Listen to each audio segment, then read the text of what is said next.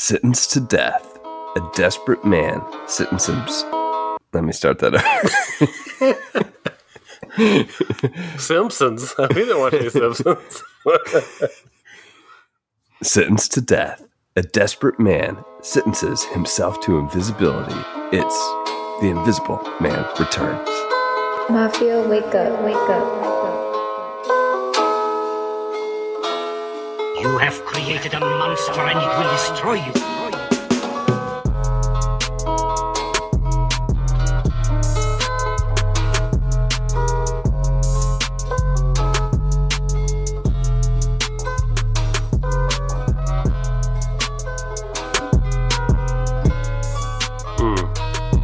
Except for, well, I guess we did see him at the very end. Oh, we do see him at the end, and we see him in the rain, too. Oh, yeah, and the smoke. And the smoke. Man, this guy's in a lot of places, isn't he? What a role he played in this film. I mean, this film's got a lot of nudity in it, that's for sure. I kind of liked it for that. A lot of nudity. I thought they could have played more with that, actually. Yeah. I mean, this film probably has some stiff competition with the other one for nudity. It's a little stiff. But welcome back to the Monsters vs. Men podcast. This is the bargain basement of Monster Podcasting Airwaves. This week, as we try to stay alive, we're discussing The Invisible Man Returns. And with me today, I've got the struggling invisible hamster himself, Alex. Joined by the naked in the rain, Eric. Hey, I like to be comfortable. What can I say? Yeah. Might make others uncomfortable, but I like the comfort. There's nothing like going out to your backyard naked in the rain. What can I say? That's right. Yeah, your neighbors never have any complaints. Nope. Never had the cops called on me. No, not once. It's just weird to have the flashes on their camera go off whenever you just happen to be out there. Very true. There's capturing the moment, Alex. It's fine. You have any AMA chats for us to start us off? Oh, any AMA chats? Yeah, we do have some things that I've totally been asked that I have forgotten to look up. Let's see. As long as there's no finger questions again, Alex. No finger questions this time. I've double dipped. I did it on one podcast. I did it on this one to much critical acclaim. Let's see. I'm looking up my tweet about quick a question for the podcast. I know I've got some we haven't looked at. Okay.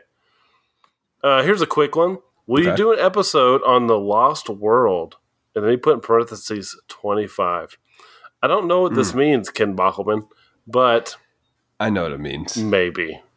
Oh, 25. The year 25. The year 1925, Alex. See, y'all gotta lay this out for me, okay? Sometimes I just can't put these things together. But what you were thinking immediately of the Lost World Jurassic Park, I'm guessing, Alex. Well, I knew that wasn't it, but I couldn't think of what it was. So here I am. It's the Lost World coming out in 2025, Alex, the remake. Oh, I can't wait. I'm looking forward to it. But that would actually be a good one. Maybe that would go with our Jurassic Park series, potentially. Okay. We could potentially do the Lost World there. That's a great idea, Mr. Bockelman. We might have to put that one on our list to cover this year. And then let's see. Oh, here we go. Vin. He sent us 3 of them. Okay. But I'll go with one of them. Okay. Maybe we'll save the other 2 for later. Here we go. Favorite Batman actor. Now, Eric, Clooney. I know yours is Clooney. Wait, what'd you say? Did you say George Clooney? Yeah. Man. It's just the costume that gets me, that I really appreciate about George Clooney's portrayal. So, yeah. Invisible Man isn't the only hard thing around here.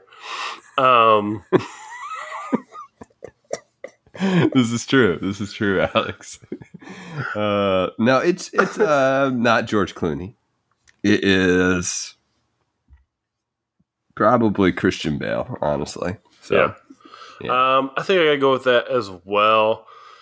I will say Ben Affleck's Batman is pretty great. I really like the character. It's a shame he didn't get a good movie to be in. Actually, I take that back. I have walked that back on this podcast and on MVM Plus. He's in 2 good movies, but unfortunately, neither one of those versions actually hit theaters of either one of those movies. So yeah, he's good on 2 movies on DVD. And Christian Bale actor, though, is stellar. I just wish, he's not quite as big as I would like him to be. Kind of something like Pattinson's. He's a little small. That's okay. I mean, I'm not a stickler for the whole size thing, but I do feel like Ben Affleck's Batman kind of is like, he's an imposing force. Now, were you up in arms about Pattinson being cast as Batman?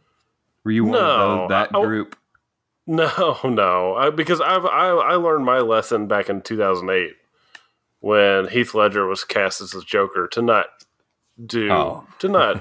really not do that unless somebody is like really, really off. Mm-hmm. But yeah, no. I mean, I know Pattinson's a good actor. Oh, yeah. Look, even if I haven't seen a lot of his good movies, but I've seen a few of the performance moments from some of them, and I'm like, that's pretty good. He's pretty great, honestly. Like in lots of the other things that he's in. I mean, after Twilight, he was in Harry Potter too, right? But after Twilight, he has done a whole bunch of like smaller independent films with these kind of different directors that have really, I think, pushed his limits as an actor. Like he wants to push his limits. So I'm really interested to see how he does in the Batman. Though I hear he is a bit hard to work with. Oh, really? Yeah, that's what I've read. But we'll see. Who knows? I mean, I think he's like pretty intense. Is kind of my feeling. Is that he gets pretty intense. Well, so is Christian Bale. Yeah. Christian Bale. Yeah, definitely. That movie. I mean, being on the set of The Dark Knight had to be pretty intimidating, I think. I would think so. Right? Like, but I'm also going to go ahead. You just cut the tension in like scenes in like the interrogation scene. I'm sure that was an intense. Like, if you were like on the crew, you'd probably like pee your pants. Yeah, I gotta go with Christian Bale for sure with you. Those 3 movies are just so wonderful. I think Batman Begins is underrated, and I actually think Dark Knight Rises is underrated. It's easy to focus on the Joker because it is such a unbelievable performance. Mm-hmm. But those other 2 movies really, I don't think, get their due. I am not a huge fan of the third one. I think there's just too much. It falls into the Nolan trap of too much exposition happening, especially in the final third. I love it. Batman Begins is good. I really like it. I think it's properly rated. And I think The Dark Knight is properly rated as well. And the fact that it in my opinion, is the best Batman movie that's been made thus far. No question asked. So I think it's where it deserves to be, at the top of that ranking. Okay. There you go. You heard it here first. Choices. You heard it here first. The Dark Knight is a good movie. Look at the hot takes over here. Let's get into our film introduction, though, Alex. All right. The sequel to Invisible Man may be a loose sequel in that its connections are thin, but The Invisible Man Returns definitely builds upon the ideas of the first and takes them in a more serious direction. But does the seriousness work for you, or do you need more comedy to strike the right chord? Yeah. So I thought the weakest part of the last film was its attempts at comedy. A lot of it was kind of off the wall and zany, and it didn't feel like it matched with the all the murder and chaos that he was causing as well. And it just kind of felt a little all over the place whenever it attempted comedy. I think it was just Una O'Connor for you, but yeah. I didn't even want to, I almost said her name earlier, and I was like, I don't want to have nightmares, but thanks. So tonally, this is like striking the right chord for me, though. This movie did. Also, they effectively make the Invisible Man in this film, Jeffrey Radcliffe, a more sympathetic character than the previous one, because you and me both kind of complained like they didn't really quite do enough with him because we didn't know what he was like before. Because he's kind of crazy right off the bat, which I think gives us a really great idea of what his personality is before the madness. When he first shows up to meet Helen, we see him making all these really funny jokes, ghost jokes and that type of thing, making fun of his own predicament with tinges of a little bit of I almost said unhingement. I'll go ahead and use it. Unhingement. Where he is yelling at, the dog is immediately irritating him to an unreasonable degree. And he's vacillating between these two different personalities. I really like that. That's a great moment for me to relate to this character. If you can make me relate to a character who's kind of self-deprecating in some ways, and making some pretty decent jokes about their current situation, then you're on the right foot for making me look at them as more of a tragic character that's not in control. So, I'm hooked into the story because of this, because of these, and then we go down this road with all these elements that I didn't really expect. Yeah. Like solving the murder and all this stuff. But what about you? Was this striking the right chord? Well, I think you're absolutely right about this character, Jeffrey Radcliffe, and creating a more sympathetic character, because we do get the backstory and we understand why he has had to become invisible. And it's not because he's power hungry, though he becomes it because of side effects. It's because he's trying to escape his death, right? That automatically makes him a sympathetic character. And it's really those first 10 minutes of this film, even though it's purely expositional dialogue between characters that ultimately aren't too important in the story, it's those first 10 minutes that establish a plot that's really pretty intricate compared to what we've seen so far in the Universal monster landscape. Yeah, I think you make a really good point there. There's a lot going on in this movie compared to a lot of the other ones. Those are kind of like A and B, right? This is your mystery thriller in a sense. Yeah. Compared to some of the others. Now, it may not all work, but I do appreciate just how layered we get of a story, especially those first 10 minutes. You're already setting up some things that I'm caring about, and that I'm engaged with. If you got a man on death row that's innocent and, he's got 2 hours until his death, okay, well, I'm hooked. I want to see what happens now. Yeah. Right. And I think those first 30 minutes are some of the best 30 minutes of the film. Yeah, I agree. And it's kind of like you said, there is maybe a question of if all of it works. Mm-hmm. I would say for me, though, it does. Partially because I didn't expect it to go the way it does. Mm-hmm.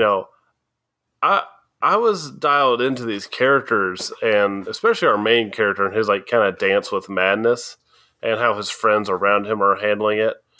But what I really didn't expect was this hunt. We've got a pretty brisk runtime here, 120 something minutes. Yeah. And I feel like the fume... An hour and 20 minutes, yeah. What did I say? Yeah, 120. Right. Yeah, hour 20. A little bit different. Yeah. Hour and 20 minutes. I do think the film acutely picks its moments, and I think it does so at the right time with not really slowing down too much. You could maybe feel like I could see someone complaining that there's maybe some lulls here and there, but I do feel like anytime it feels like there's a lull, then something kicks up. I didn't expect this whole murder mystery thing to really go through it, right? I thought we were just going to follow this character until he becomes kind of the murderer that he was being convicted of being. And so I didn't expect this whole mystery to all be solved and all that stuff. But I was glad when it did, especially the turns it took with spears and the torture. I was down for it, man. Oh, no, I know. I'm with you. I didn't expect that Cobb was going to be the bad guy, actually. I just expected that he was powerless at the beginning. So it did a good job at not playing all of its cards too soon. Now, you knew something was up with Cobb as soon as he started professing his love for Helen, right? But it happens so much in these movies. I almost like didn't bat an eye. Yeah, exactly, though. It's like, oh, we have another love triangle. But this love triangle just happens to have a murderer involved, right? Mm-hmm. But yeah, I agree that the film doesn't slow down too much. I think after Jeffrey and Helen's first meetup, we do get a bit of a slowdown. And that might just be because of what I think about those moments. I feel like we could have done more with those moments between Jeffrey and Helen, but I'll get there in a second. I think the mystery of this film becomes whether or not we can trust Jeffrey after he's gone mad, because Jeffrey believes that Cobb is the murderer. And we need to trust Jeffrey if we're going to believe that, because as I just said, we haven't seen that anything that leads us to believe that Cobb would be the murderer. Like, what evidence does Jeffrey have that we can use to start accuse Cobb ourselves? Unfortunately, Jeffrey's invisibility does drive him into madness, and he has to resort to violence to get the information he needs. I don't think any of the evidence that he got would have held up in a court of law. So I don't know at the end why everybody's kind of on Jeffrey's side if they didn't believe him to begin with. That part doesn't really make sense to me. Yeah. Right? Like, they're not going to be like, if anybody looking on the outside would just say he's coerced these people into saying what he's wanted them to say, if you didn't believe him in the first place, if you thought he was the bad guy in the first place, you would just think he's coerced everybody else. So that's interesting. And I think it does take a little bit of sympathy away from him. Not that he was under his own control at that point, right? Like, we know that's not who Jeffrey is, but I still think using violence in that sort of way, you're starting to be like, oh man, we're kind of on this gray area line, right?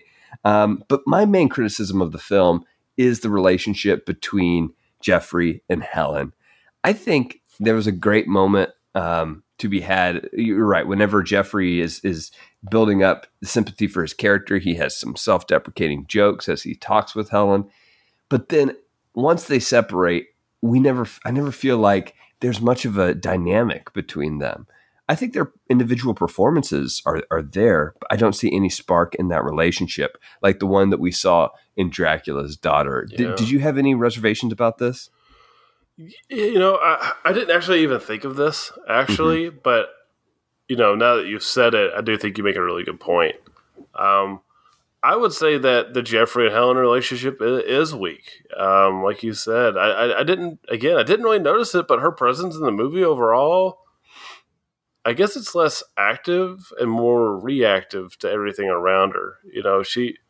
I kind of felt like she acted pretty practically, to the world around her. Kind of just like, we as viewers are. She's reasonable. And other than that, she's just a vehicle for us. And I would say that that's kind of all there is to her in a lot of ways. But, she's trusting. She's patient with him. Like, she just wants to help. And, I think as a viewer, we know what's causing his madness. And so, we would like that. We would like, things to work out for him as well. Now, I do think Cobb is an interesting character as well, but I have to say, one of my favorite characters is the effects in this one, actually. For me, they're still pretty great. Now, this time, I did notice some more interesting missteps. Like, I could see some wiring, especially when the gun is being held, that I don't feel like I noticed as much in the original movie. Now, whether I just overlooked it because of the black and white or what, but I just didn't feel like I quite noticed some of the edges, I guess, with the wires. But there's some standout moments in this one, like the cigar moment in particular, where he blows the smoke and we see the Invisible Man's in the smoke. Very cool. The torture of Spears is actually really great when he knocks him down in one shot. He knocks him down, and then the back of his shirt pulls up, and he gets dragged and dunked into the water. All in one shot. It's very cool. I really liked it. It's just so creative. I think they really had a blast with some of these moments, though. Like, what did you think of these? Yeah, I'm with you. I think there's interesting pieces when it comes to the effects here. especially like whenever the Invisible Man steps out into the rain and we kind of get this outline of him. Some of those were awesome. And like the smoke reveal was really cool. But I don't think we got as many kind of stunts in a way. And I don't think it's really technically more impressive than the last one, which isn't a huge criticism for me because I don't think that all sequels have to surpass the prior one in terms of effects, right? And I actually do think this film attempts to kind of push the bar in terms of narrative. So I'm not necessarily criticizing it too much, but I do think the first one was more technically impressive for its time, especially. And as the predecessor, I think it still outshines this one.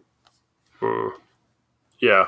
I think there's a pretty good argument for that. And it's also, frankly, just more novel the first time as well. Yeah. Yeah, that's another part of it too. It's like, okay, we've kind of seen some of this before. Well, hey, on MVM Plus today, over on patreon.com/MVM pod, we are talking about the Super Bowl trailers. A few that we've seen, a few that Alex hasn't seen but needs to see. And we get into a whole bunch of shenanigans and why, on this week's MVM and why Plus. elves are so uninteresting. Your elves? Elves are lame. Alex is already stirring the pot over here on the regular channel. Oh, look, I got pointy ears. All right, Alex, let's save it for MVM Plus, where we really, get into the weeds.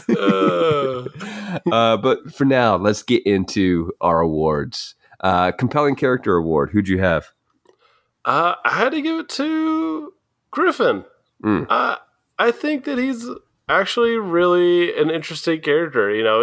I feel like when I sit back and I think about this movie, he kind of fades into the background.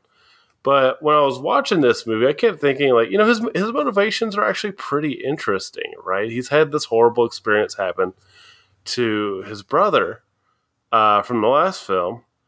And he's got these really admirable goals that have come up from this bad situation. Now, does he use it to break a man out of prison? Yes. And then he is rightfully so, right? Rightfully like, if so, this guy is innocent, then all right. Yeah, that's kind of how I feel as well. Mm-hmm. And so, but I think he's a very noble character. He just wants to do what's right. But then, he's also he's under a deadline, right? He just can't make the cure happen, which is really cool in this movie. Like, he never actually comes up with a solution. Nope. He just happens to stumble upon it. But the cool thing about the solution that works out, it actually makes complete sense. It was a pretty honest. It does. That was actually another cool effect. At first, so I was like, "What's going on?" But then, as it started to reveal itself, I was like, "That's actually really cool." Right? It was so prolonged too that it was a slow sort of effect, and that made it more impressive actually than if it were faster. Right? So that was interesting. That was interesting to me. What about you? I like Dr. Griffin quite a bit, and I did like that connection back to the first film. That's really our tie-in, because other than that, this is a separate sort of Invisible Man story. Completely different characters, completely different motivations. So that was a good tie-in. I like that we had that just to make those connections. My most compelling character, though, was Samson. Samson kind of goes wherever the narrative takes him, and he's always interested in finding the twists and turns, and he's quick to trust, and he's also like, whenever he starts to suspect that Cobb could be involved somehow, the way that he kind of plays Cobb and protects Cobb but also keeps Cobb under his control is really interesting. He's not manipulative, I would say, but he takes advantage of situations in ways that are beneficial to him. And he finds his job. You can tell that he enjoys his work and finds it incredibly interesting and satisfying, which I appreciate. Yes, this man loves his job. He's never He worked a does. day in Whenever his he life. finds out that Jeffrey has escaped, he is excited. He really is. He is like, this is amazing. I love my life.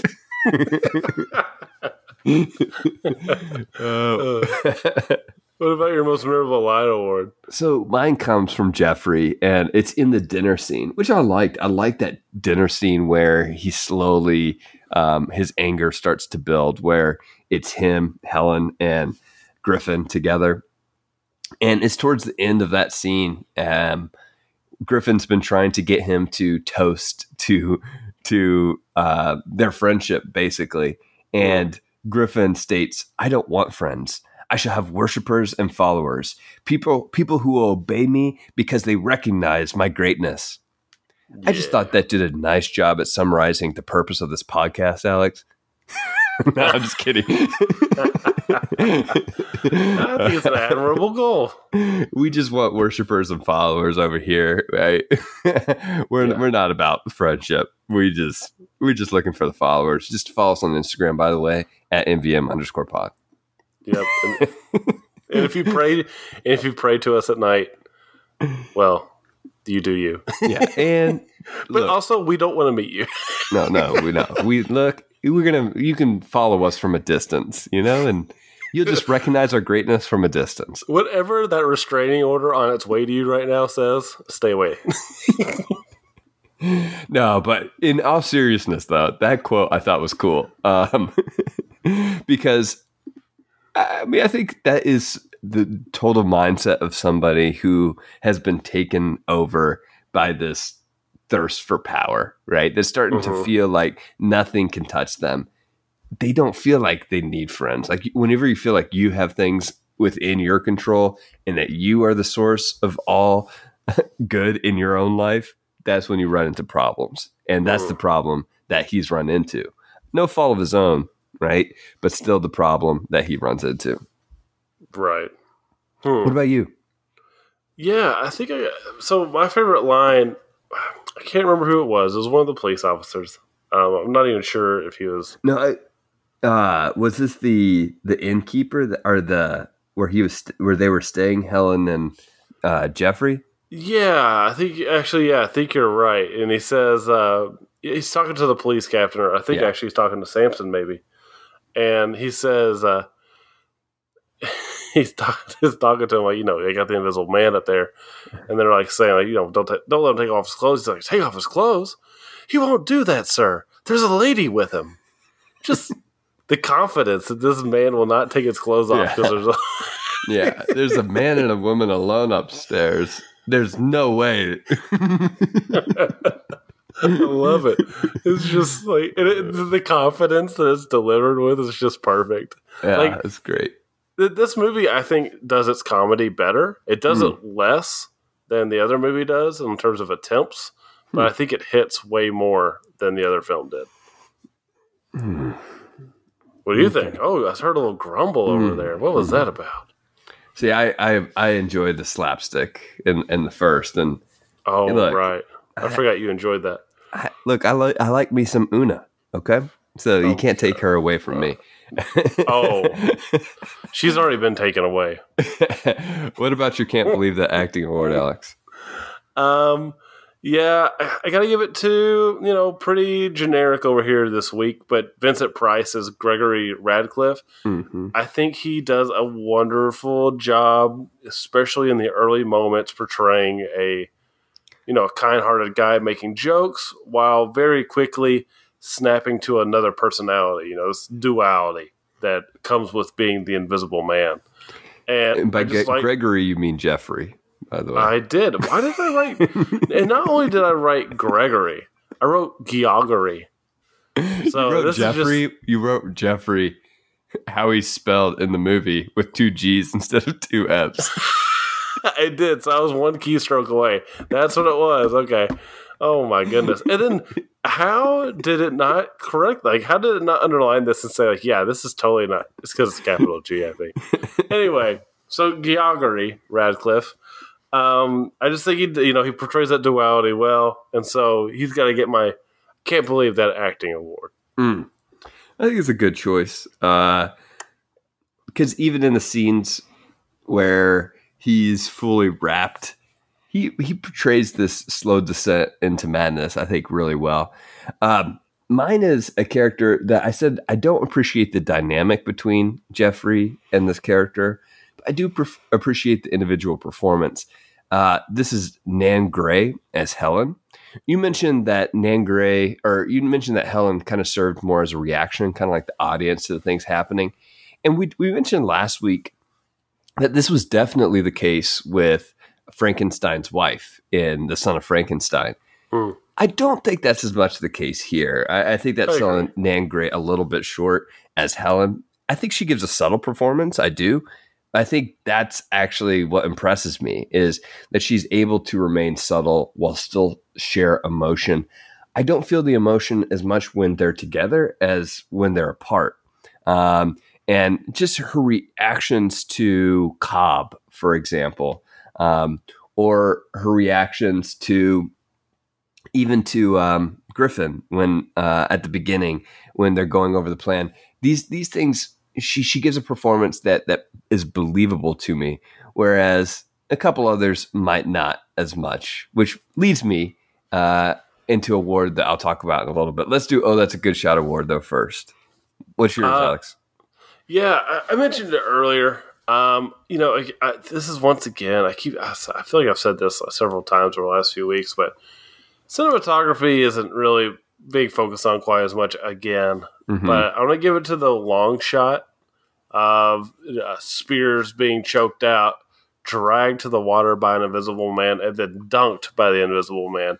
It's such a wonderful showcase for the effects that is going to stick with me. I just thought it was so cool. I was very impressed by it. Yeah. No, that was great. I thought about giving this to the invisible hamster effect, Alex. Oh, yeah. I did like that one. That one was funny.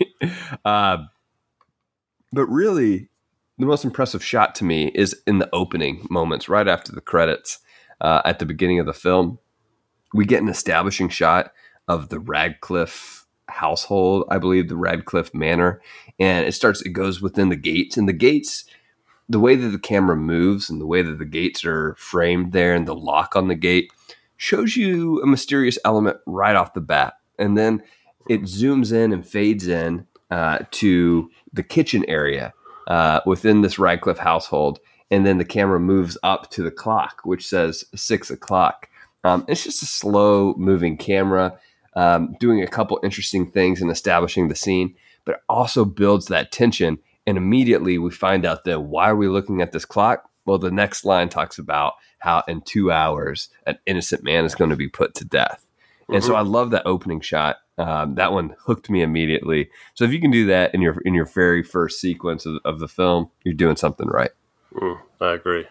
So, Eric, unique awards. What do you got for us? Yeah, so I mentioned this earlier. I thought Helen was able to play it cool throughout the film, but my most unable to play it cool award goes to Griffin. Griffin gets in these complicated situations throughout, whether it's with Samson and trying to just like play it cool, like he doesn't know anything that's going on, or he's trying to get Jeffrey to drink his wine, so that he can drug him. He's just unable to play it cool anytime. He can't do it.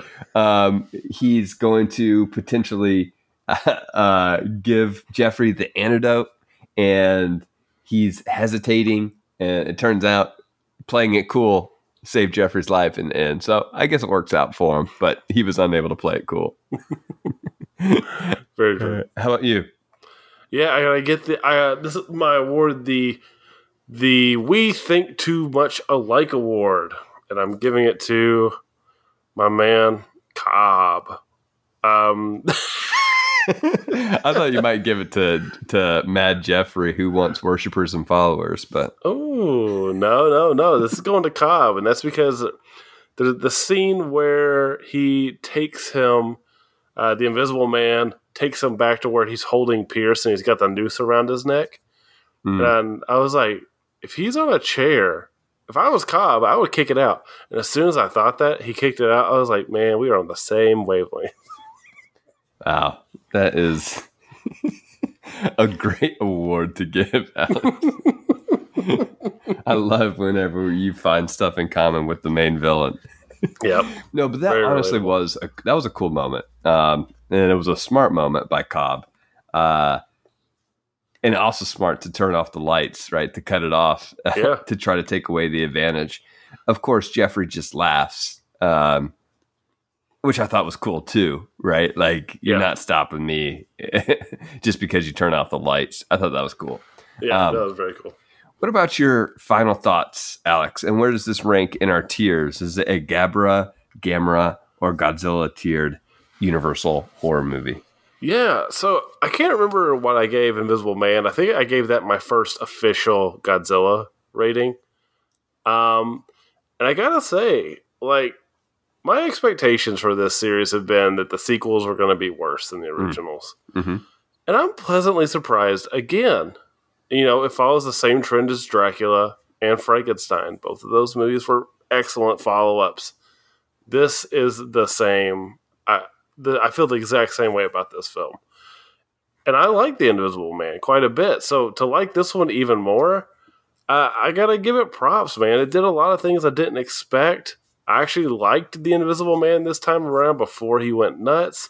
So it took most of my criticisms of the previous film, and once again, it corrected.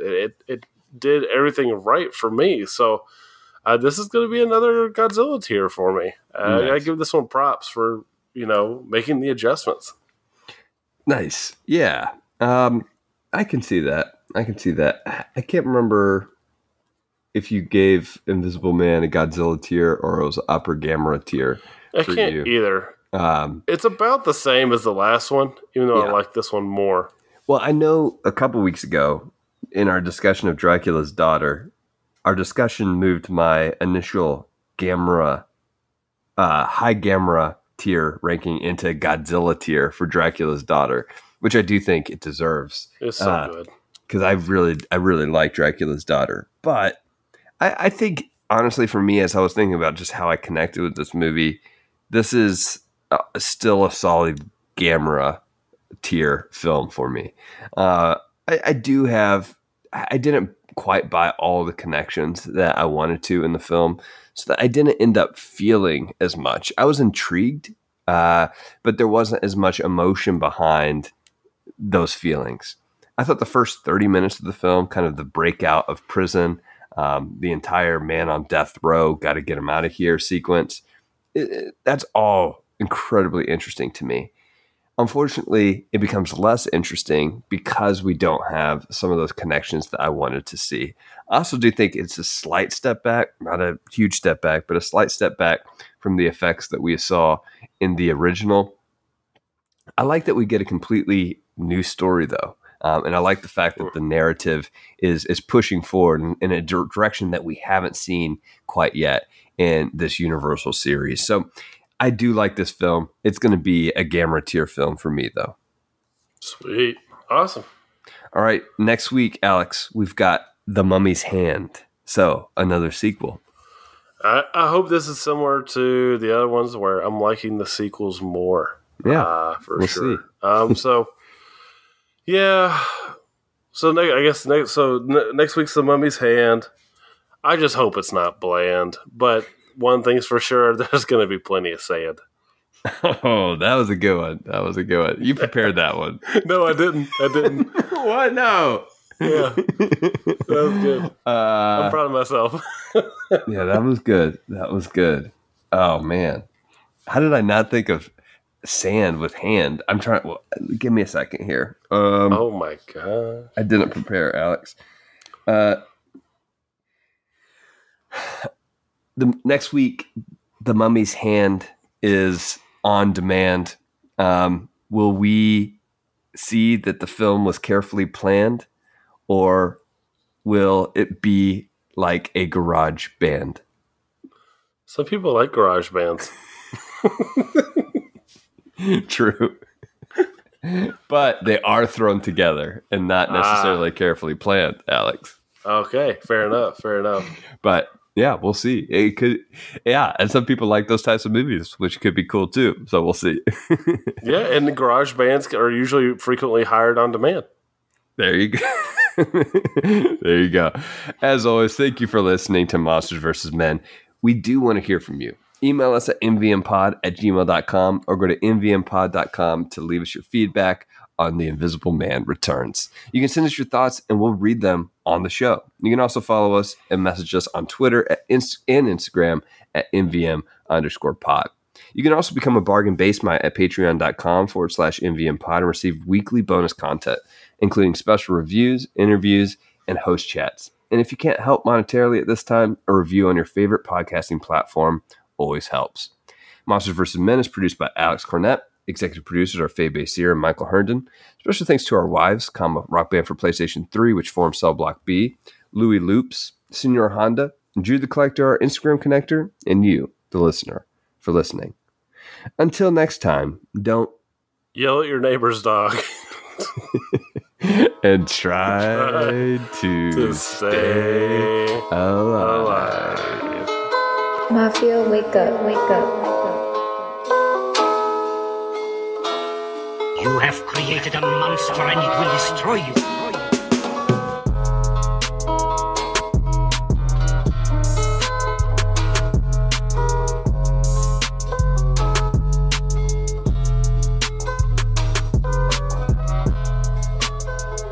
So do something naked related, but I think we had enough of that in the front. I was worried you'd give me a hard time. I think you overstayed your welcome with those naked jokes, Alex. Yeah, I shouldn't extend it anymore, that's for sure.